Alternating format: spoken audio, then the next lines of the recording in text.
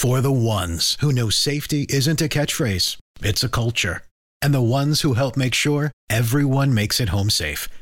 For the safety-minded who watch everyone's backs, Grainger offers supplies and solutions for every industry, as well as safety assessments and training to keep your facilities safe and your people safer. Call, click Grainger.com, or just stop by. Grainger, for the ones who get it done. When you need mealtime inspiration, it's worth shopping Kroger, where you'll find over 30,000 mouth-watering choices that excite your inner foodie. And no matter what tasty choice you make, you'll enjoy our everyday low prices, plus extra ways to save, like digital coupons worth over $600 each week. You can also save up to $1 off per gallon at the pump with fuel points. More savings and more inspiring flavors make shopping Kroger worth it every time. Kroger, fresh for everyone. Fuel restrictions apply. This is a podcast from Minute Media.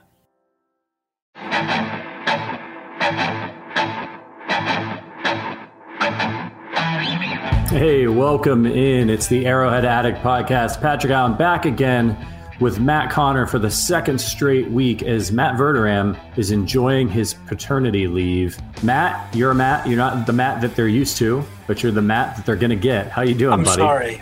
I'm sorry. I am not the Matt that you deserve. But yeah, I'm good. Feeling for Matt right now. There's probably a lot of joy in that household and probably also not a lot of sleep. So I hope he's doing all right and getting what he can in this time. Yeah, well, as you know, Matt Verderame is a very even-keeled, unemotional kind of guy. So I'm sure he's handling everything. I'm sure. Very, very even Steven. Very measured doses right now at home for Matt, I'm sure. Yeah, what's up? What's up, everybody in the chat? Nice to see y'all. What's up, Cortex? What's up, USAF Chiefs fan? USAF Chiefs fan, Pat, have you lost weight? Sir, tell him. I have. Thank you for noticing. You're the first one to notice. Wait, I just asked you the other day. Noticed. No, he's the first one. He's the first one in the podcast. Right. Well, we have such great listeners on the show. They're tuning in every week, and it's slow. It's a slow process. So, but if he hasn't tuned in a while, maybe he's the one that noticed it. Yeah, coming up on 20 pounds here in the last 2 months. So went hard. I don't do anything halfway. It's like I think I told you before, when I used to smoke, I was a pack a day guy. If I'm losing weight, I'm a lose a lot of weight kind of guy. So appreciate you noticing that. Hey, listen, everybody, I got an announcement for you as we get into the podcast here. We're going to be talking draft. The NFL draft is 2 weeks away. We're super excited about that. But we're doing a giveaway. We're giving away a Patrick Mahomes jersey. If you, thank you, Tremblay. If you saw my tweet or the Arrowhead Addict tweet, we're giving away a monthly. We're doing this every month. We're going to be giving away a jersey. I'm thinking maybe next month we do like one of those Chiefs Super Bowl replica rings. Those are really cool. Maybe somebody would be interested in that. But yeah, so we're doing a monthly contest giveaway. This month we're giving away a Patrick Mahomes jersey. As I mentioned, there are multiple ways for you to enter. So check out the link in the description of this video to find out how to enter. Terms and conditions apply, all that stuff. But you can follow people on Twitter, subscribe to this YouTube channel. And you could just enter, but you can get multiple entries. So if you're already subscribed and you follow us all because you guys are awesome, there's still just a way for you to enter. If you're new, you can get multiple entries. So there'll always be ways for y'all to get in on these giveaways. We'll be giving that away early next month, and then we'll be launching a new giveaway. So we're excited about that. Boy, I'll tell you what, Matt, I'm a little down. I'm feeling a lot better because USAF Chiefs fan noticed my weight loss. But yeah, I'm having a rough week, man. Is it Chiefs related or is it everything?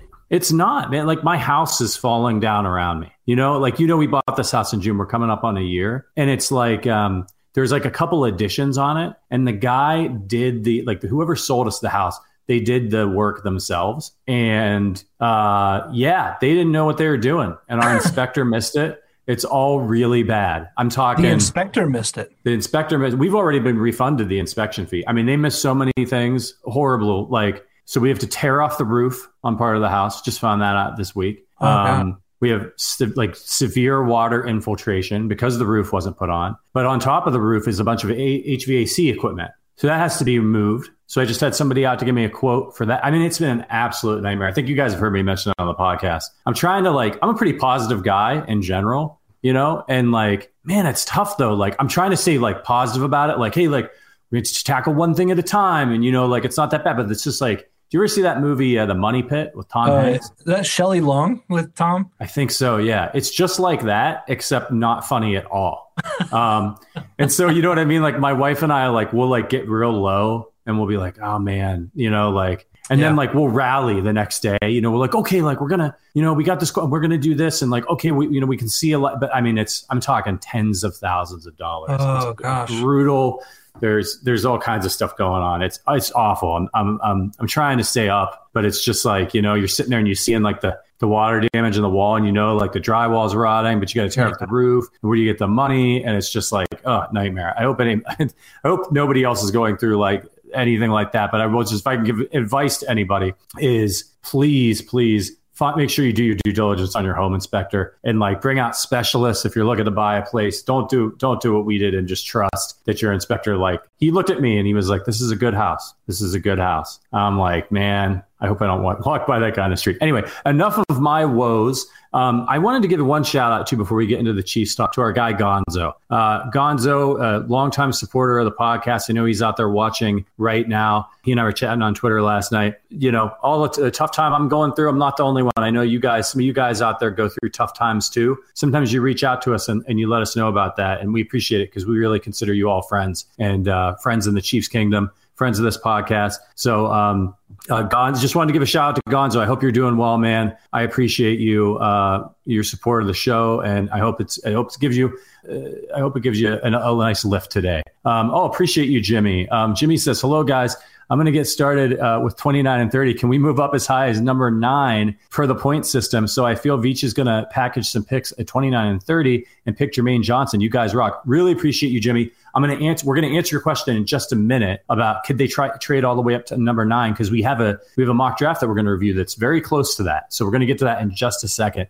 But we're going to start off with before we get into the draft talk, we got a reader review and a really fun exercise, and I think you guys will want to participate in this as well. So this you did this, Matt. You and Sterling on Tuesday's show. You went through this exercise. It was a review from Bush 97. Love the show. You know, really appreciates all of us talking and how we don't always agree. I'm not going to do the whole review because it's already been read, but they asked if you could create an all-time Chiefs receiver core, wide receiver 1 through 5, who would it be? So we're going to want to hear from you guys out in the YouTube chat. All-time Chiefs receiving core. Now, you and Sterling did this on Tuesday's show. So if you guys want to hear what Sterling thought, head on over to Tuesday's show. Check that out if you missed it. I decided to do this exercise because I thought it sounded like a hell of a lot of fun. So here's who I went with. And you tell me, Matt, because I haven't listened to Tuesday's show. I'm a bad teammate.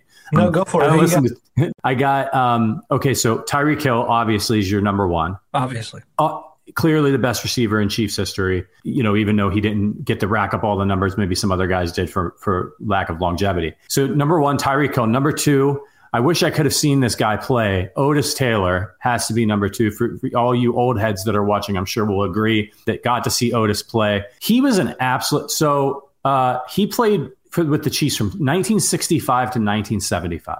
So we all know what that era was like, right? 65 to 75, like a lot of smash mouth football, not a lot of forward pass. Otis Taylor had 7,300 yards for the Chiefs between 65 and 75, which is just absolutely nuts. He had I believe it was 1966, like 1,200 yards, 15 touchdowns in that season for a 17.8 average.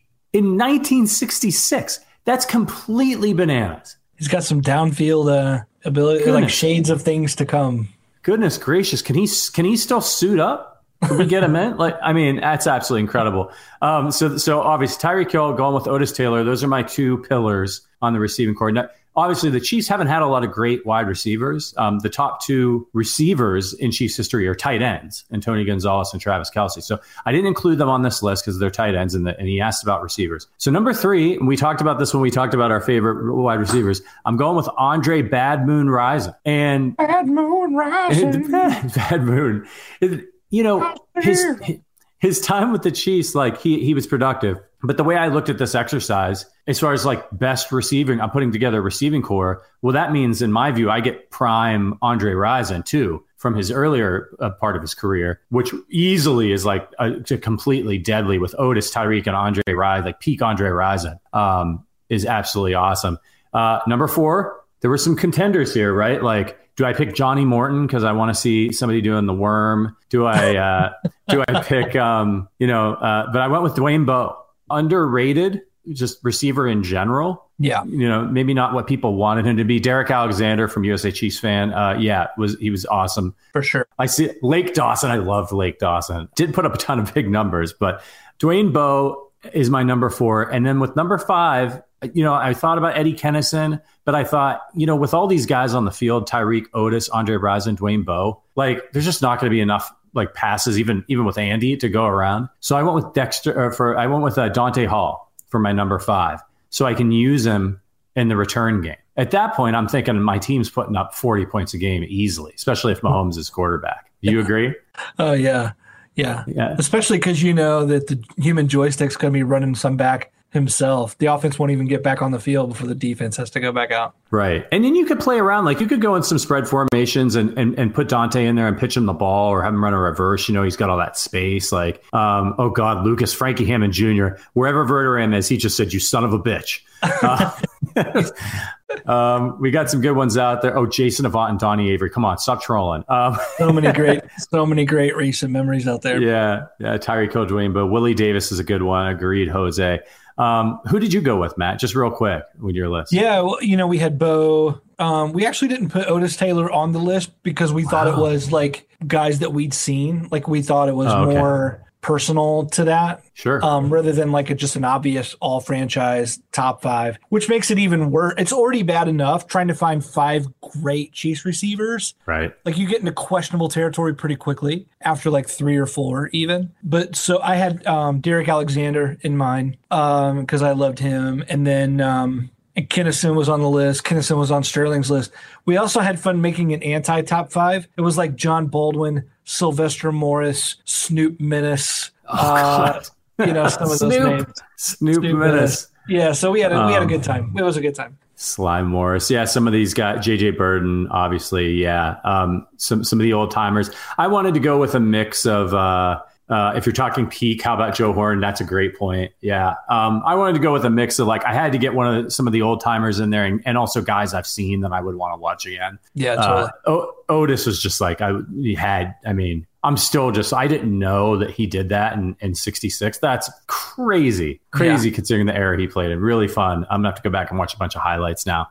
I'm going to do a quick announcement here. So, and then I've got a question for Matt. I'm going to ask you this, and I want you to think about it. Okay. How many Super Bowls will Patrick Mahomes win as the Chiefs quarterback? That's my question for you. Think about it. But before you answer, the Arrowhead Addict podcast is brought to you by the Kansas City Beer Company. I'm rocking the hoodie. KC Beer Co. is the largest locally owned brewery in Kansas City, and they're also the only brewery in Kansas City to focus on German beer styles. They actually brew their beer according to the German purity law of 1516. So they use 4 ingredients: malt, hops, water, yeast, no hibiscus, no cacao beans. They're not throwing any of that crap in there. They make fantastic beer the right way, the pure way. Not that you can give me the cacao. I'm all for it. But it's pretty incredible how good their beer is by following the purity laws. It's absolutely delicious. It's an award-winning brewery with a terrific lineup. So whatever your kind of beer you're into, like if you don't know a lot about German beers, that doesn't mean you're not going to like this beer. It's not weird or anything. It's very similar to all other kinds of beers you probably like. So you'll be able to find something that you're into. So look for the red KC beer cartons in your local store and support the Arrowhead Addict podcast by supporting KC Beer Co. You can do us a favor, especially I'm asking for it. I'm having a rough week. Help me out here. Tag at KC Beer Co. on Twitter and let them know you heard about their beer on this podcast. It keeps us in business, and it'd be a personal favor to me and make me feel a little bit better after this miserable week of like multi-$1,000 quotes to fix my house. Appreciate all your support. Dare to beer different. Please drink responsibly. 21 and over. Okay, how many Super Bowls is Patrick Mahomes going to win as the Chiefs quarterback? Boy, I want to say my hope is 5, but I think reality says 3. Could be easily be 4. If you said he's going to win 1 every 5 years he plays, it could be 4. But I think what we're watching right now is that the AFC is more loaded than ever. I think if the Chiefs were going to win 4 or more, 5 or even more, you had to take advantage of this window. Like when you went to the Super Bowl twice. Yeah. Host the AFC Championship 4 times. I think walking away with 1 is going to be really tough to. Brett Veach has the draft picks now. You have 12 in this draft. You already have 10 in next year's draft. And that's before he probably trades some of this year's picks for next. And next year's draft class is supposed to be much deeper and better overall. So the Chiefs have 22 current picks with which to set the stage for what Mahomes can do. But Mahomes has already led a group to the Super Bowl and to the AFC Championship all these times and only came away with 1. I don't think that's a slight against the Chiefs so much as just saying it's just hard. It's just incredibly difficult for a team to hoist the Lombardi again and again and again. So, that's what I would say. Yeah, I'm with you. I'm going to go with 3 myself. There was that 10-year period where the Patriots didn't win any Super Bowls. And then they had that really late surge in Tom's career. So, that can happen even to one of the greatest dynasties and the greatest quarterback of all time. You can go a long time without winning anything. So I think this year's really big. I really want the Chiefs to get one this year, the next 1 to 2 years, because he still has Travis Kelce playing at peak form. So this is a really good time to get that second ring. And then maybe maybe you have a few years where you're bringing new guys or something. And then there's another push at some point. But going to 2 Super Bowls and 4 straight AFC Championship games, only coming away with one ship, still pretty good. I'll take 25% any day. But getting 1 more while Travis Kelce is still Travis Kelce, I think that would be great. And then set the table for later. What do you guys think out there? Apex says 8 if they get a 3-peat. Wow. 8. I'll do 8. Okay. A lot of optimism there. Right. Yeah. I think I saw somebody say 4. So yeah, let us know how many Super Bowls Patrick Mahomes is going to get. Remember, we're giving away a Patrick Mahomes jersey. So check if you're new, if you just joined us, check the description. Bunch of ways to enter. Giving it away at the end of the month. So enter as many ways as you can. And USAF Chiefs fan, I saw you ask if you're already subscribed. Click the link in the description. Follow through. If you're already subscribed to everything, you follow us all. There's a way for you to just enter to get that 1 entry. Okay, sweet. All right, so let's talk about the draft. We're 2 weeks away, 2 weeks from today. Boy, do you know that it was, I think it was it, we're right around the time where the Chiefs traded for Orlando Brown Jr. last year. We have another week or so. Yeah. Another week? Okay. So, with the draft coming, something could still go down here. We know that Brett Veach likes to do these things. If he wants to get a pass rusher or somebody he likes, he's got the ammo to do it based on, and didn't they made a trade the year before last? Frank Clark on the same day, wasn't it? Same exact day. Yeah. It's a long time. And remember this, there was a long stretch there where days like today, you and I would have looked at each other and said, oh my gosh, we're either choosing Alejandro Villanueva or Russell Okung or someone else. Tackle looked horrible. Yep. And every day we're like, are the Chiefs really going to sit on their hands like this? And we felt that way for weeks. It was like a slow simmer on the back burner. And it felt like the Chiefs were out of options or maybe couldn't make it work. We were like, the Ravens will never trade to a contender. The Ravens will never or something like that. And then Veach pulls it out. So I just don't think, worrying in mid-April about a lack of activity. And I've been guilty of that too. For sure. But, this line, the defensive line specifically isn't done. The roster's not done. And like you said, big trades have been made right before the draft in half of the years that Brett Veach has been running the draft. So yeah, it'll be really interesting to see what comes up. Maybe I can get Brett Veach to help with the renovations to my house, right? Because it's things are like a shambles here right now. It feels like you're living in the early 2021 offensive line or something. Bob Sutton was your home assessor or whatever, your inspector. Oh no. Oh God, Bob Sutton. He's like, hey, your house is bending, but it won't break, so you're good. You're good.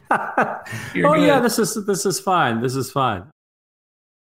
All right, listen. So Matt Miller, formerly of Bleacher Report, now over at ESPN, he tweeted out a Chiefs like kind of little mini mock draft, and it was really fascinating. So I thought we'd talk about what he proposed. He tweeted out a trade that he thinks the Chiefs will make in the first round. He explained the compensation, and then he said what picks he thinks the Chiefs would make. So I thought we'd go over it, see what you all thought out in the chat, and we'll break down these players that the Chiefs get in this haul. So here's what Matt suggested. He said the Chiefs would trade with the Houston Texans. Kansas City trades number 29, number 50, and number 103, and they get number 13. Trade is equal based on the trade value chart. So to our super chat, to answer your question, what would the Chiefs need to do to get up to number 9? A little bit more than that, right? A little bit more than 29, 50, and 103. It gets really expensive if you do that. If you trade 29 and 30, the trade value chart says you deserve pick 11. So the Chiefs would have to pony up both first rounders and another solid pick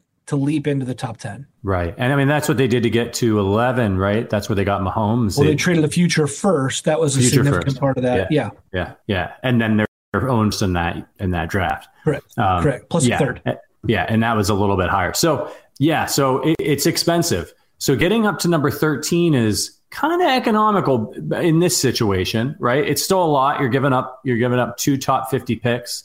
And 103, that's nothing to sneeze at either. But you get number 13, you move up from 29 to 13, and you keep 30. So that's really kind of nice. It's like the 13th and like what I was hoping when they traded Tyreek Hill, I was hoping we were going to get the Jets pick, one of the Jets top picks, and then still have 30. That got me like that. I would have been okay with the trade, more okay with the trade if that was the case. So. If they use some of that ammo, they get number 13. So what Matt says is the reasoning is that the Chiefs have 12 picks in this draft, and they're likely not going to use them all. So the Texans need picks to rebuild. So that's why this would make sense. The Texans are looking at being there at number 13, and they're like, this isn't like we get some great player here. It's just not going to matter. We have too much to do, too many holes to fill. Let's take an offer from a team like the Chiefs, and now we've got a lot more ammo. I don't know if the Texans would do it, but we'll see. So here's who Matt has the Chiefs drafting. I'm gonna read all the players, and then we'll go through with the picks that they have. Right. So they move up to 13, and the reason that they move up to 13 is to draft a wide receiver, and that wide receiver is Jameson Williams. A lot of Chiefs fans are interested in him. I think a lot of Chiefs fans hope that he falls to them. That's probably not going to happen. At least Matt doesn't think it's going to happen. So Jameson Williams with that number 13 overall pick. And then at number 30, their last pick in the first round, the Chiefs draft Boye Mafe out of Minnesota, who we've talked about a lot on this show.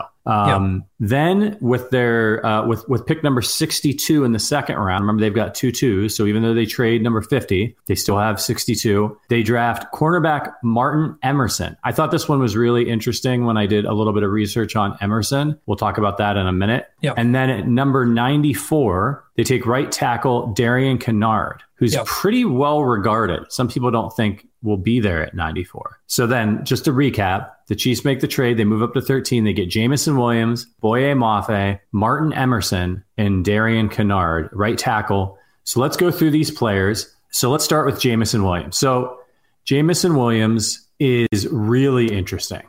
Coming off an ACL tear, he got a 6.4. So what I like to do is I like to go to NFL.com. They've got this great prospect list. They have video, strengths, weaknesses, and they grade each prospect based on how they think that they'll contribute when they get to the NFL. It's great if you don't know a lot about these prospects.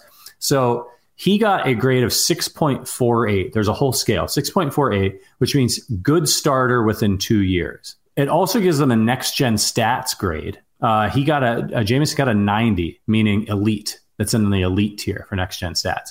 So what is your opinion of Jameson Williams? Played at Alabama, tore his ACL in the national championship game, right? He's got the torn ACL thing. That would be the thing that knocks him down the draft board. I'm two-sided here. I love Williams as a prospect, and everyone should. Everyone should love his speed. Everyone should love the total package with him. He is an offensive difference maker on a team that just traded the biggest offensive difference maker in the NFL in Tyreek Hill.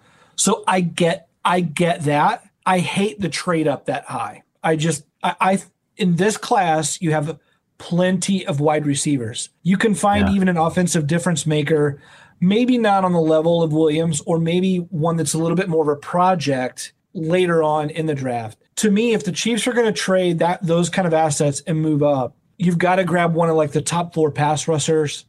There are elite corners out there. We'll talk about Martin Emerson in a second that I just don't see this as a fit at all. So to me, if you're going to address a need, I'm not afraid to move up. And I think that's actually a good place to move up because you still hold on to that second first-round pick. But doing so for a wide receiver, that would be frustrating to me if I'm watching the draft. I mean, I love George Pickens. I love Sky Moore. I love plenty of others who may fall and be available later on. If you're going all in, you got to do something on the edge. Based on what they have right now, who do they? It's a gaping wound. Right. And I don't get it. Yeah. So I mean, look, I understand why he thinks that this would be appealing to the Chiefs, because probably like if this guy didn't have the ACL tear, he'd be the first receiver off the board, according to a lot of folks. Right. Sure. Absolutely elite, 6'2", 189. So. Look, I'm going to give you a little bit of this. And this comes from, if you're not familiar with Williams, this comes again from NFL.com scouting report. Linear route runner with electric long speed and to impact the game as a home run hitter, or decoy, drawing defenders away from other elements of the offense. He ruins man coverage, but faces some limitations. He has issues getting off of press cleanly, although I actually read a similar scouting report of Jamar Chase the other day. So there you go. So might require some scheming to get off the mark cleanly against certain corners. Catch toughness can be inconsistent when contested or in heavily trafficked areas. He has all the juice to find consistent separation on vertical, over, and post corner routes, and could see monstrous production if paired with a high-end talent at quarterback. Well, we've got that. The ACL tear could play a role in determining his ultimate draft destination, but it's unlikely to change his game. Nate S. says, I appreciate you, Nate, for the super chat. Love Williams. I think he's wide receiver 1 in the draft, but don't want to trade up for a wide receiver. Trade up for Johnson's, Jordan Davis, or falling KT. Yeah, so listen, I tend to agree here. I'd love to have Jameson Williams, and he could be whoever gets him. If his ACL is right, could end up with like a Jamar Chase, Justin Jefferson type of impact receiver, and that would be great to see on the Chiefs. But as you mentioned, they have a gaping wound at pass rush. They need to get younger and cheaper. They would get younger and cheaper with this pick. But when you look at the receivers in this draft, that's where I'm kind of like, all right, like it's so deep. Right. And you move all the way up and you give up that draft capital. Well, fine. I'm okay with you doing that. You have the ammo. But for a receiver, I mean, you've got Garrett Wilson, Treylon Burks, Jameson Williams, Chris Olave, Drake London. Those 5 guys could all go in the first round. Did you say Dotson? No. I mean, Christian Watson out of North Dakota State. You got Jan Dotson. And John Dotson. Yeah. Right. I mean, certainly Christian Watson sometimes sneaks in there. I brought up Sky Moore earlier. I mean, Sky Moore. And we haven't even talked about Pickens yet. Right. Like you got Pickens. Right. Like all these guys, Jalen Tolbert out of South Alabama, like they all have a 6.21 grade or higher on the NFL. So like, yeah, okay, maybe if you end up with Pickens or Sky Moore, like maybe they're not going to be as top end as maybe a Garrett Wilson or Jameson Williams, but they're still really good prospects that could go in the first round. So why not use that capital? I agree. Move up and get yourself, if you're going to move up, get yourself that pass rusher. Get one of the top 4 pass rushers in this draft and be like, yep, we still have plenty of ammo. We're still going to have a first round pick, right? In this scenario, you still have 30. And then, you could double up in that. Like the Chiefs could trade up and get one of the pass rushers in that spot maybe. And then they could still draft Boye Mafe, who's we're going to talk about next, at 30 if he's there. Yeah. And then move up in the second round to get, because they got the 2, so there's so many, like, and to get one of those receivers if they wanted it. Like, there's a lot of ways that Brett Veach could play this. I'm not sure this is the way he's going to do it. And I think, and we talked about this last week, the Chiefs have added so many receivers in the offseason. You get McCole Hardman, they've got Juju, that I'm thinking that maybe that's the plan for Veach, is to wait on receiver and get somebody in the second round or at the end of the first. Yeah, I think that's the play. I think the play is to wait until the end of the first. Veach has gotten rid of so many first round picks that keeping both actually makes sense. Or at the very least, you have those two at the very end. You've got teams, bad teams like Seattle, who are going to need a quarterback, who may want to trade back into the first for their ability to get that 5th-year option. If the Chiefs can pick up like Seattle's first rounder next year in a deeper draft that's going to be much higher, then you're not having to trade up for that kind of a pick. You've just invested ahead of time to naturally get it from a bad team. So if Chiefs Kingdom's like, I want to grab maybe the top wide off the board, or I want to make that much higher of a claim, I think you can get that in next year's draft. And I mean, the Chiefs are going to be fine receiving the football this year, no matter who they bring in. They have a decent core already, and Mahomes is the rising tide that raises all ships. So yeah, I don't see it. I don't like it. I will say this to Matt Miller's credit. Matt's a Missouri native, a good guy, knows his stuff, and he's a Chiefs fan. So it's not like, I think a lot of these guys that make mock drafts are like, oh, I'll send this guy, like they got to replace Tyreek Hill, and so okay. And that's as far as they think about it. Some guys have given the Chiefs like a 2nd round running back or something. Like Matt knows his stuff, so I wouldn't. He's got good reasons for what he does. It's just not a move that I would be enamored with. All right, so we're a little lukewarm or cold on the Jameson Williams move up, but let's talk about the rest of the players in this package. Next up at number 30 is Boye Mafe. And we have a super chat from Jimmy. I'm for Ojabo, Mafe, Emerson, Asamiya, Mumma. I don't know Mumma. Chad Mumma. He's a linebacker. Chad Mumma, linebacker. Okay. And then some receivers. Our defense needs addressed first. I tend to agree, Jimmy. I think they got to get help on defense. Next up then was at 30, Boye Mafe out of Minnesota. So he's actually, we talk about the top 4 edge guys. According to the NFL.com scouting reports, they have him at number 4, which is interesting. Does he make it to 30 if that's the case? If other NFL teams see it that way? Maybe. Good point. Maybe. But he gets a 6.35 grade, which on the chart is eventual plus starter. So it goes up to 8. So 8, if you get an 8, you're the perfect prospect. And then it's a little convoluted. It's like 7.3 to 7.5 perennial All-Pro, 7 to 7.1 Pro Bowl talent, like year 1 starter, boom or bust potential, will become a good starter within 2 years, will eventually become a plus starter. That's where we're at. That's the range that they have Mafe in. So it's very, very detailed. Mafe is, as we've mentioned on the podcast, Verderam and I met him when we went to the Super Bowl. We watched him work out. Monster, 6'3", 255, a lot of muscle on that man. He ran a 4.5, 40-yard dash. That's impressive. 38 vertical, 125 broad jump. What is your opinion on Mafe? Yeah, I mean, who doesn't like Mafe? He's so projectable. I think some people would say, like, I wish he was a bit younger. Like, he's a bit older as a prospect, maybe. He didn't like dominate at the college level. Like, there's not like a great body of work. There's not a double-digit sack season or at least like prolonged domination over a few years. But that said, he certainly seems to be growing.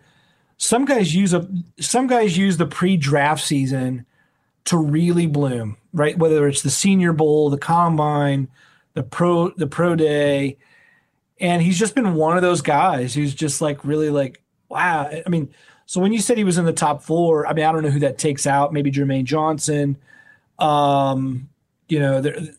Everyone's got some dings in this class, really. So, but yeah, at the very least, his floor seems to be productive, situational pass rusher, like a Manny Ogba or something, and that's the floor.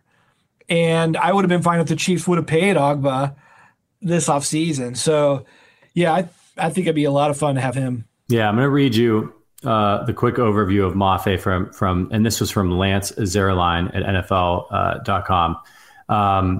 His NFL comparisons: Rashawn Gary, Maffei's evaluation requires the evaluator to focus more closely on the flashes than just the play-to-play action. His combination of rare explosive measurables with average fundamentals could make for a perfect storm of rapid development once he gets focused skill work at the pro level. His footwork is average, and he lacks desired instincts as a rusher, but pairing efficient handwork with twitchy upper body power could turn him into a productive rush bully.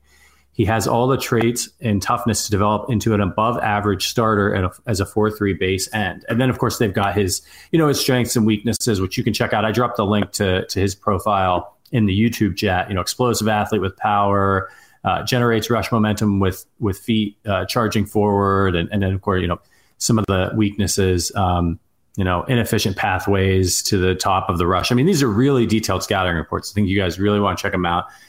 But yeah, if he's there at 30, I think one of the reasons he keeps getting mocked to the Chiefs at that is because everyone does the mock drafts and they're mocking all these players, all these teams. And he's a guy that consistently kind of gets passed over. People are taking receivers, pass rushers. And then he ends up in that back end of the first round. And then all these mockers, they look for a team. Well, who needs edge at this point, right? The Chiefs do. Well, if he's going to be in this range, maybe he ends up in Kansas City. This is a good mock draft. I wouldn't be surprised if he doesn't make it that far because, that's just, it's a pass rusher. The NFL, most of it, has figured out in recent years, right, that these are premium. You're starting to see a lot more defensive linemen, offensive linemen are going early, and teams are being a little bit more, careful with the skill position players so early and some of those others. So, look, the NFL's got it. NFL.com has it. Aiden Hutchinson, Jermaine Johnson, Trayvon Walker, Joshua Pascal. Oh, wait, I'm on defensive end. Sorry. Aiden Hutchinson is probably going to go number 1 overall. But when you're looking at edge, Thibodeau, what is with the names this year, these guys? Goodness gracious. You guys Ricky there? Purdue. Yeah. Karlaftis. George right? Karlaftis. Yeah. Karlaftis. He's Greek. Greek. Yes. It's a Karlaftis. That's my Greek impersonation, right? Ajabu, and then Mafe on the edge with a range of 6.3 grade to 6.7. So, if he's there, I love the pick. Seeing the man work out. Like, the Chiefs need it, but it depends on what they do. If they're sitting there at 29 and 30, then, who's on the board? People fall. Like this, every year you look at these mock drafts and you're like, you get convinced in your head that this is the way that it's going to go. And then the actual draft happens and you find out that some of these talent evaluators see it totally differently. Or sometimes it's just bad luck, right? Like, it's like in The Price is Right when they play Plinko. Sometimes it just starts bouncing all crazy and somebody just gets missed. It's not that they're not talented. But that's what people get excited about, right? When that value, look at this value we got at the end of the first round. So hopefully the Chiefs get lucky if they stay put and there's a lot of value there. Next up was, this one was curious because NFL.com is not high on Martin Emerson. Yeah. It took me a minute to find him on the list. Because they have him graded at a 5.8, which is average backup special teamer. At number 62. I don't want. Yeah. No. Martin Emerson's better than that. Martin Emerson's a good corner. I think Martin Emerson profiles really well in zone heavy schemes, which is why I was shocked. I mean, Matt Miller knows the Chiefs well. He knows his prospects well, certainly much better than me. I was just a little bit shocked to see Emerson go here he's got the length and all, but he doesn't have the top end speed to keep up with anyone man to man down the field. He's just going to need a lot of help. And those physical limitations in terms of quickness and turning around, I just think he's going to work much better in a different defense, and he would be a great player in those defenses. But for what Spags is asking, I just thought, oh gosh, is a horrible use of a second round pick. You don't think Matt is like thinking in his head that this is somebody they might move to safety? I mean, maybe. I didn't see a note there. I don't know what Matt's thinking. Yeah, he didn't. I don't know if Matt gave a description later on, if it was like a written out thing from somewhere or whatnot. I didn't see anything. I just know as a corner, I also know there's probably other corners available. At number 60, there should be other corners available that would work out, pretty well there. So the overview, long finesse cornerback with traits and talent to compete in full field press man coverage. Emerson has patient feet to maintain positioning against the release and uses length and positioning to catch for catch disruptions.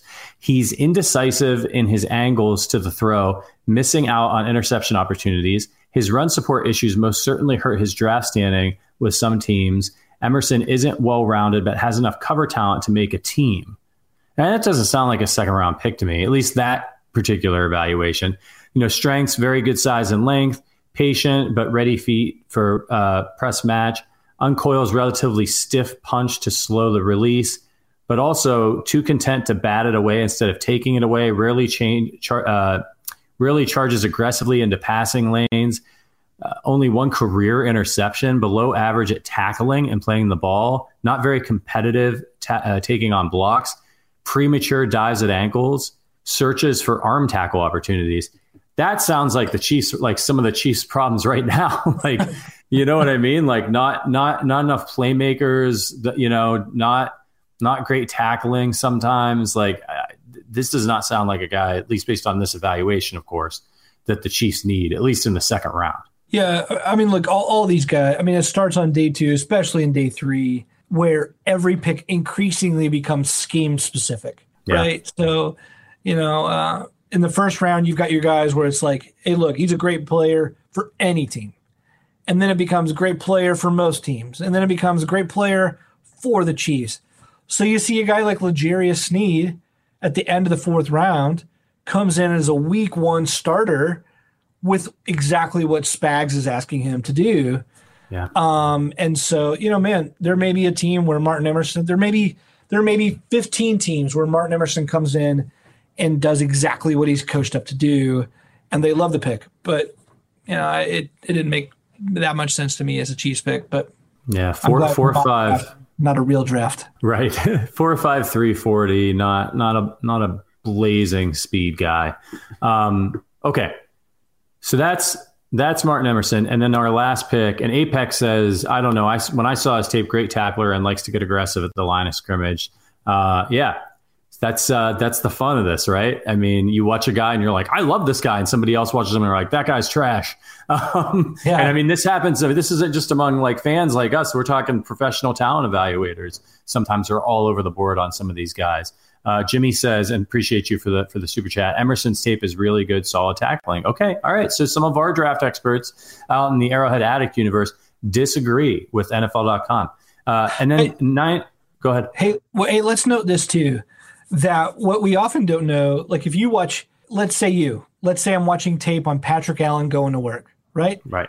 I watched a Tuesday tape and Patrick is like, looks devoted at his laptop, head down, churning out endless, going to the printer all the time and Zoom meetings. And I'm like, oh, incredibly productive.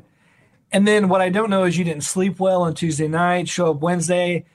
And so someone else is like, well, I watched his Wednesday tape and he's falling asleep with the computer. I mean, I don't know, I'm just making up a dumb example, but the truth is we don't know when an injury is slowing a guy. We don't know when coaches are asking them to do something that they're not that great at. We don't know. There's so much we don't know. Yeah. And then there's also so much we already do know that's even hard to factor in. So I think that's what makes us all love this so much, the mystery of it all. But we can say we watched tape of this guy versus USC and then it looks wildly different than when they faced Miami, Florida. So, yeah. How did you know I didn't sleep well on Tuesday night? Well, I watched the tape. I mean, I really did. I was up in the middle of the night because all this crap. That was a bad night. Wednesday slept great. Last night slept great. So hanging in, Jimmy, again, thank you, man. Whatever on Emerson, he passes my eyes test. LOL. All right.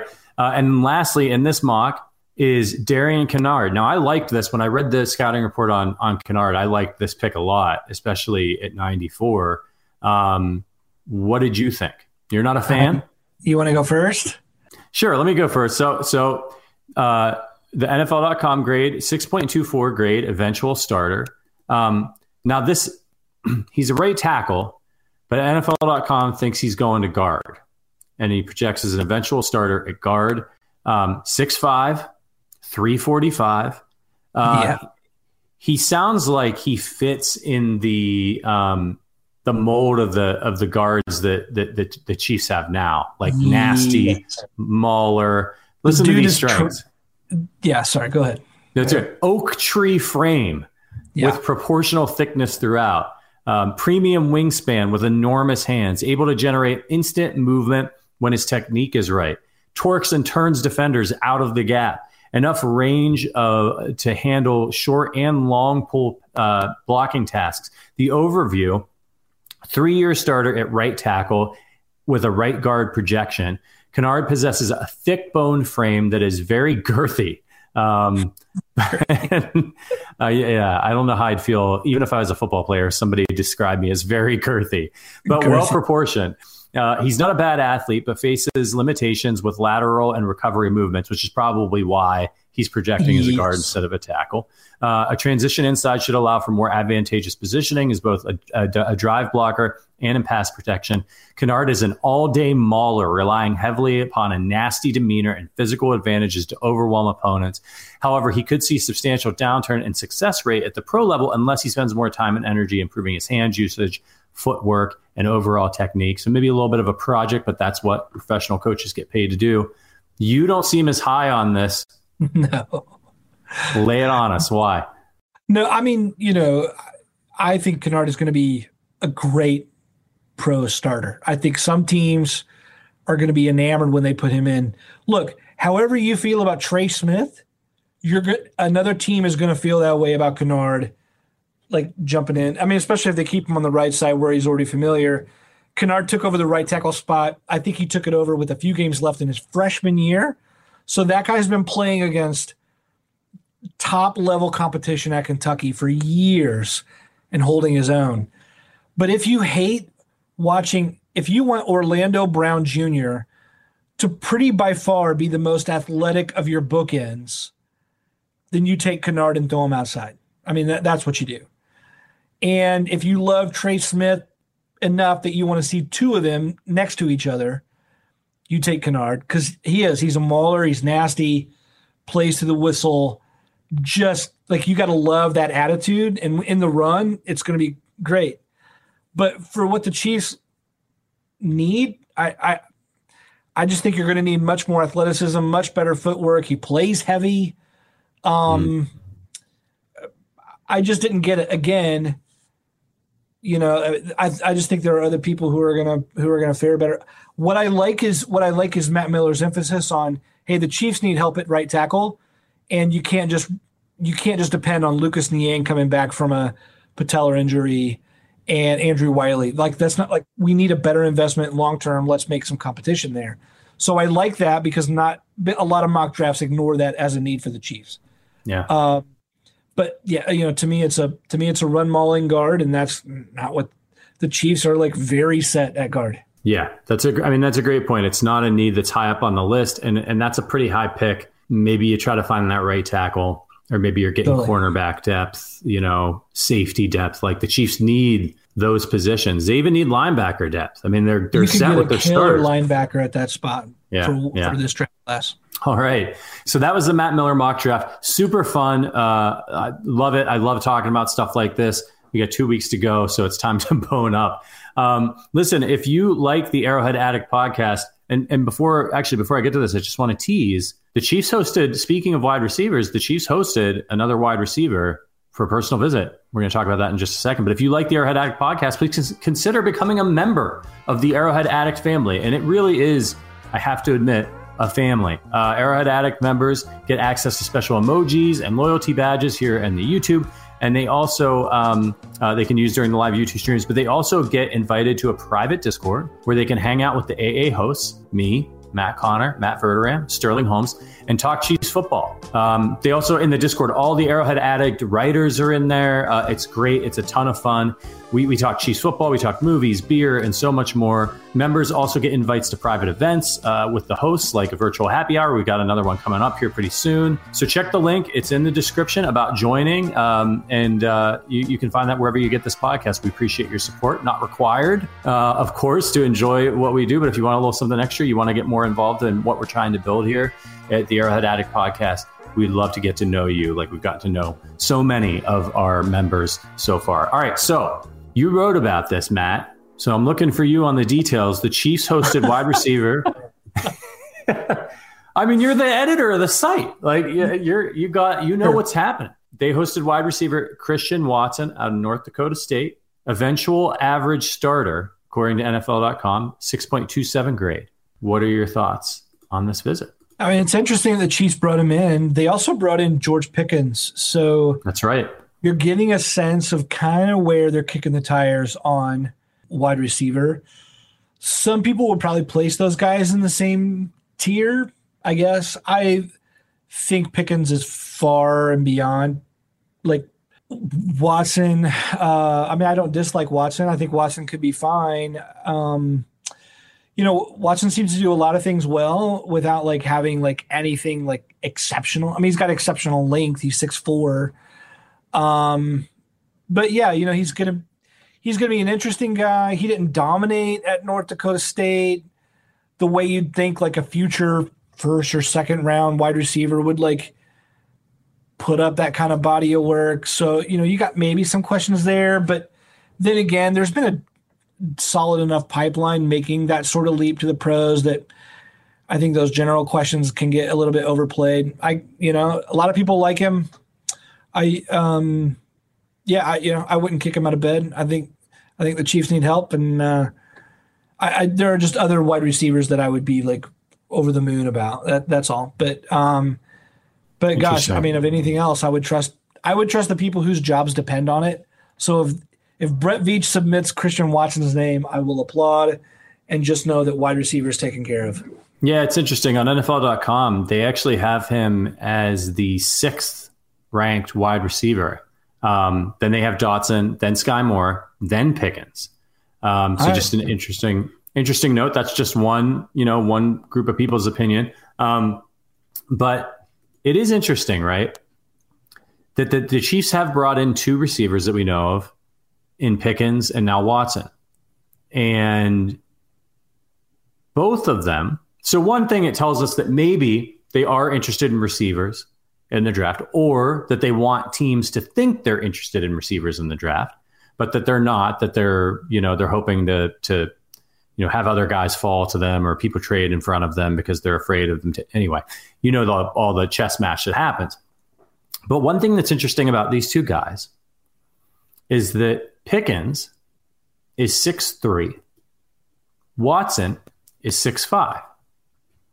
And I've been talking about this for a few weeks now, that like the Chiefs receivers, I'm looking at them and they're getting pretty big, like a lot bigger than they have been. They've been pretty undersized in general. But Juju Smith-Schuster, they've got Jody Fortson around. Josh Gordon is still on the team. Darius Fountain also has got some size. Like these guys, and I've been joking that like if they get another big receiver, especially another big contributor, that I'm going to call them the Monstars. Well, boy, if they got Christian Watson at 6'5", 208, by the way, ran a 4.36 40-yard dash. Yeah. That's okay. So now I'm talking about. So that was the one thing. Now Tyreek Hill was just a freak, right? And he's not super tall, but could just like leap, like Michael Jordan in the air and get the ball anyway. But we've seen this, and this has happened a lot to the Chiefs, right? Like these big receivers. I mean, we saw it happen with like Jamar Chase and like, some of the like Mike Williams on the Chargers. Like they throw the ball up to these guys, and it's just big, strong hands and snatch it out of the air. Do you think the Chiefs are interested in this? That they're thinking like we want we want Mahomes to be able to throw some 50-50 balls that are going to, and we're going to turn those balls into 60-40 balls for us because we just we're bigger than everybody else. Do you think this is something the Chiefs are seriously thinking about? Or am I just like finding a pattern and latching onto it? The Chiefs aren't sitting around being like, we want receivers, but they have to be big. Could be. I mean, could very well be. In a way, it seems like they already have their large receivers, so it wouldn't surprise me if they went with the dots and to kind of get, another smallish guy. And remember, someone just said, like, Wink just said Watson with MVS is redundant. But let's remember this. When you're drafting this year, you're drafting for future starters. So you're looking at a point in time where Juju Smith-Schuster's off the roster. You're looking at Mecole Hardman is on his contract year. So, you're thinking about where this roster is going to be in 23, 24, 25, 26. So, yeah, it wouldn't surprise me. I think there's something to what you're saying, for sure. The Chiefs are getting bigger. The offensive line got bigger a year before. So you're getting – I think there's a slow shift there overall in the offensive makeup of what they're doing. And maybe the offensive line was a foretaste of what now we're seeing at the skill positions. Yeah. It's very interesting. I'm fascinated to see how this draft turns out. I'm more interested and fascinated by this potential draft than I have been in years. Did you guys know that the Arrowhead Addict podcast has swag now? It's true. Sterling has been rocking some. I still got to place my order, but check out the link in the description. We got all the links. The Patrick Mahomes giveaway link is there. You want to become a member, there's a link for that. And of course, if you want to rock a sweet Arrowhead Addict hoodie, we got golf tees. There's a really nice Adidas hat, champion hoodie. Check out the link. Rock some Arrowhead Addict podcast gear. Show some Chiefs pride. All right. I wanted to talk about Juan Thornhill. You pointed this out to me. I think this is really interesting. Our guy, Scott Loring, at Chiefs Channel on Twitter, contributor for Arrowhead Addict, tweeted this. Juan Thornhill has been benched for short spells 2 different times in his career and is entering the final year of his contract. Don't be surprised if the Chiefs take a safety in round 1. That's a bold statement, but he does make a good point about the Chiefs have been hot and cold on Juan Thornhill. I think their defense improved markedly when he came in last year after being benched. Yeah. Not a lot of big splash plays, but they were better overall. What is your take on this? Is Scott onto something here? Well, I found that, we ended up retweeting that just to like get it out there and ask people what they think today on Twitter, because I found that to be at the very least a good reminder that Thornhill hasn't always been like, oh, we have one starter and the other starter is Tyron, and then it's like, and that's it. And now that Tyron's gone, we got Justin Reed, and that's like a closed conversation. It's not. Now, we can say, well, it should be closed conversation. The defense was just the coaching staff is just addicted to Dirty Dan. That was the problem. Could totally be. At the same time, Thornhill was also slow to come back, looked different after the major injury. No slight to him. That happens to a ton of players. So I like a defensive back in the first round, especially if you can find a guy who can be versatile enough to play corner. Like I love Daxton Hill out of Michigan, for example, at 29 or 30. I love competition there for the sake of these kind of things. I don't know. What do you think? I mean, do you think Thornhill has it locked down and there's no need? Or do you think that even a contract year, that it would be a good investment? Is that too high for safety? I just think that in the first round, I'm not taking a safety in the first round. Like, I'm just not doing it. Like, unless Eric Berry's back on the board. You know what I mean? Like, I don't think that that position, and I said this when we were talking about whether or not the Chiefs would re-sign Tyrann Mathieu, I just don't see it as a premium position. It's an important position, but I think that if you're good up front and you're good in the middle and you've got solid corners, you don't need Troy Polamalu running around back there. You just anybody needs Troy Polamalu, but like, you know what I mean, right? Like, you don't have to try to achieve that. If you draft a guy in the 3rd round and he becomes Troy Polamalu or something, that's friggin' fantastic. But like, you can have Troy Polamalu and it doesn't, like, the rest of the defense can be trash. It's as great as he is, or Ed Reed, like, it doesn't matter. And I just think that there's other positions that are more important. And especially for where the Chiefs are at right now, I would consider taking a safety in the first round, even at the back end of the first round, a luxury pick. Yeah, I understand that. I think recent Chiefs history shows us that safety is more important in a Spags defense than maybe safety is to the general NFL defensive scheme, because they paid so much for Tyron and they took one in the second.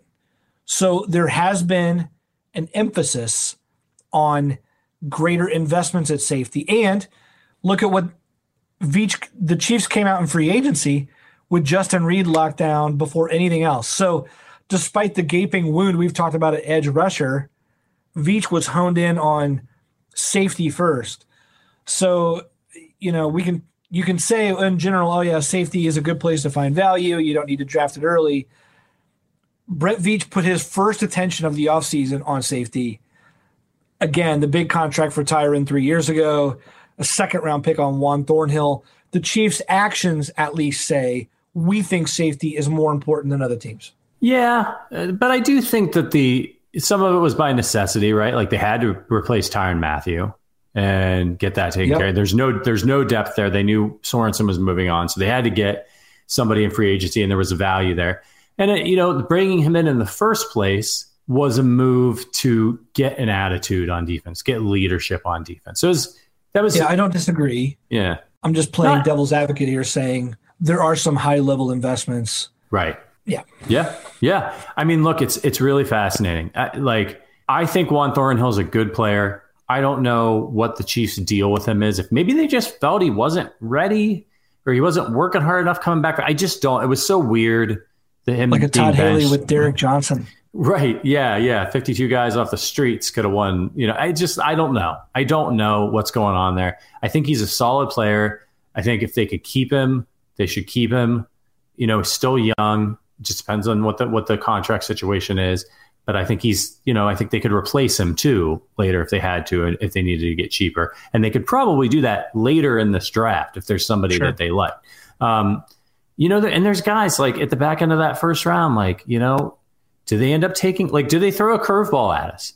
Do they take a tackle? Do they draft somebody like Charles Cross or something, if they're still on the board? I don't know. It would be fascinating if we're all thinking they're going to go edge and receiver, and then they do something wacky, like take safety and tackle first round, and then not a cornerback, and everybody's losing their minds. I don't know. This draft is a complete mystery to me of what Brett Veach is going to do, but I'm almost sure, I'm 90% sure he's going to make a big trade, maybe before this draft even happens, because he's got all that ammo. And he has so many spots he needs to fill. It's like when they traded for Orlando Brown Jr. Veach knew he had a lot of spots to fill along that offensive line. He did some things to try to make sure he was okay, they signed Kyle Long, right? He was this is, it's not great, but it's probably better than the other options I could get. He locked up Tooney. He's I want to make sure I get one guy. He did that, and then he was looking at the tackle positions, and he's I gotta have a left tackle. And if he wasn't able to, he tried to get the tackle from the 49ers, Trent Williams. Tried to get Trent Williams and couldn't. And he was all right. So he was big game hunting at that position, and then he went to work trying to get Orlando Brown. And if he wasn't able to get Orlando Brown, you bet your ass he would have traded it up in that draft to get the guy he wanted. So that's why it's just fascinating to me heading into these next couple weeks is I know he's got a list, and he's all right, what do I want to do here? He's going to leave some of it up to to chance in the draft. You have to, right? He didn't know he was going to be able to get Creed Humphrey for sure. He didn't know he was going to be able to get Trey Smith, but those picks don't look as brilliant by Brett Veach if he doesn't first go out and sign Joe Tooney and trade for Orlando Brown Jr. Now it's oh man, you did a bang up job. But if he leaves it all up to chance and he just goes into the draft, the Chiefs don't have probably don't have the offensive line, as good of an offensive line as they do today. No chance. So It's about managing your risk. And if you've got a lot of holes, he's going to do something. I just don't know what. Would you agree? No. You think he's just going to riverboat Ron, let it all ride? No. I'll say it this way.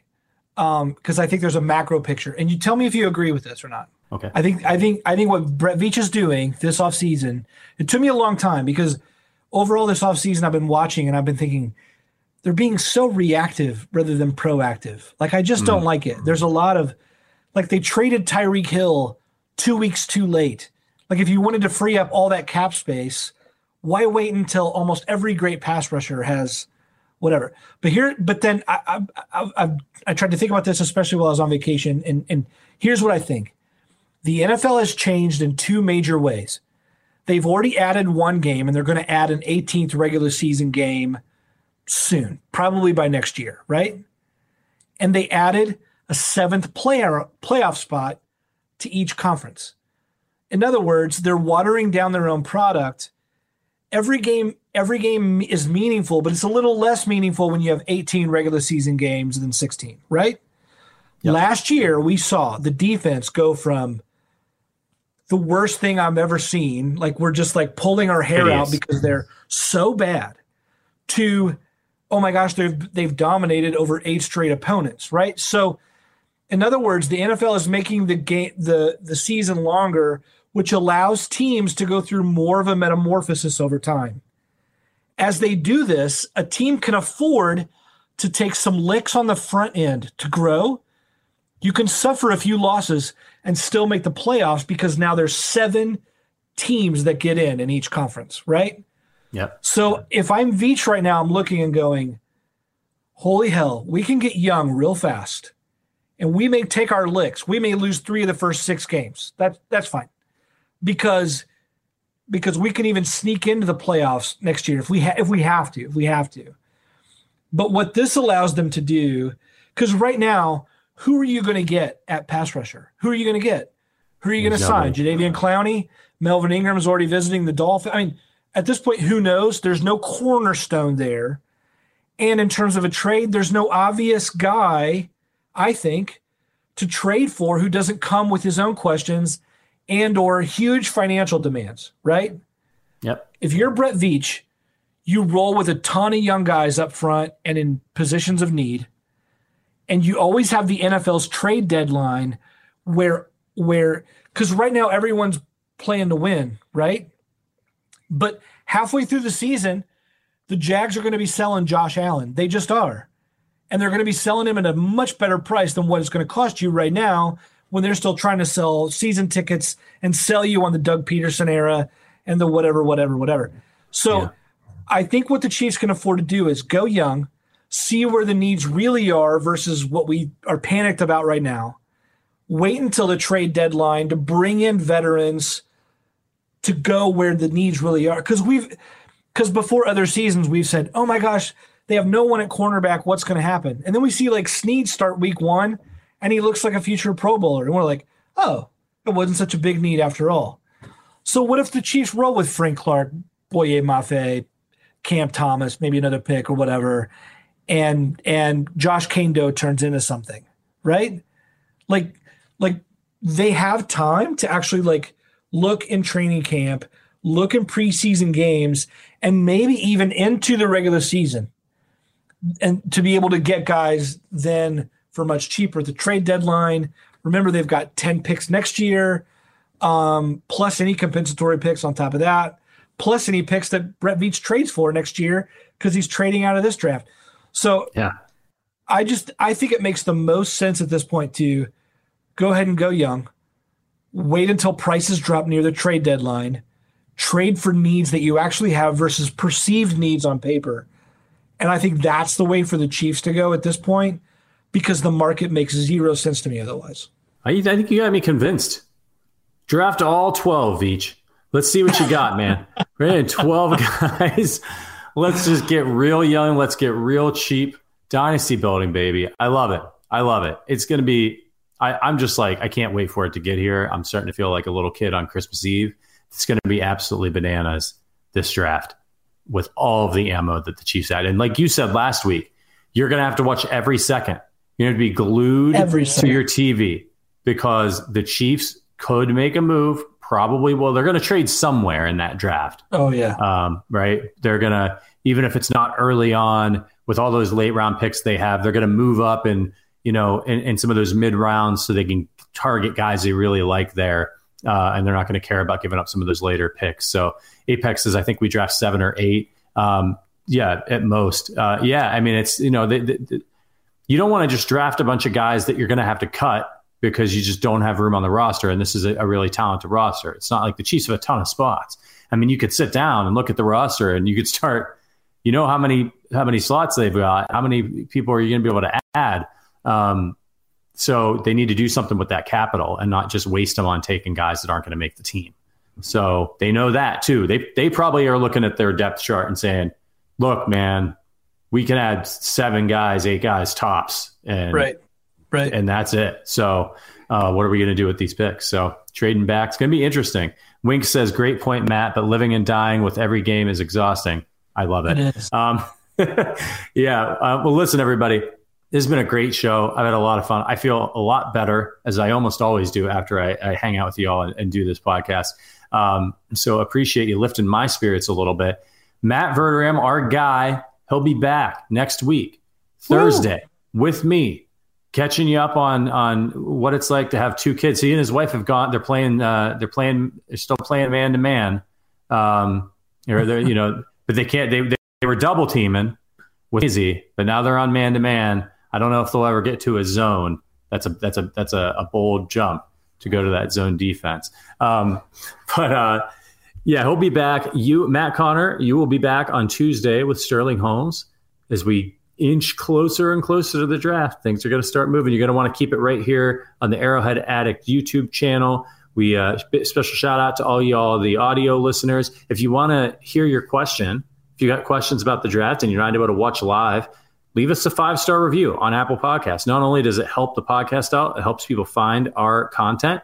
We'll read your review and your question on the podcast. And it doesn't just have to be Chiefs related. People ask us about our favorite cereals, some of the other ridiculous crap that we talk about on this podcast. So we'd love to find out about what you're interested in. You want us to rank something, we'll probably rank it. Just leave us a review over there. Any parting thoughts, Matt, before we get out of here? No. Fun time, man. Go Chiefs. Yeah, absolutely. And if anybody knows a good roofing guy, hit me up. I'm in Chicago. All right. Especially if somebody will give me a discount. All right, everybody. Appreciate you for Matt Connor, for the on paternity leave, Matt Verderame, for our producer, Richard. My name is Patrick Allen. Thank you so much for all your support. Hit that bell on the way out so you're notified next time we go live. But until then, go Chiefs.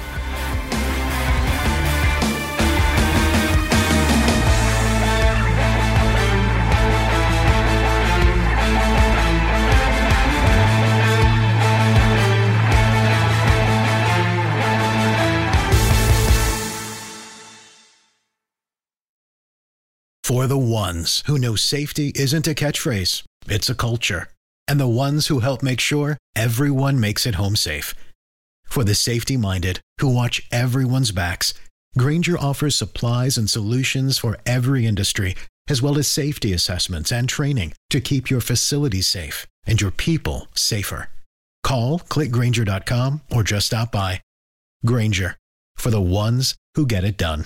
Find easy ways to store your outdoor tools and accessories at Menards. Suncast provides high quality and easy to assemble storage. Suncast storage sheds are the perfect solution for organizing and protecting your outdoor tools and equipment. Plus, their all-weather construction is low maintenance. Explore all our outdoor storage options in-store and on Menards.com. And check out more of our great deals going on now at Menards. Save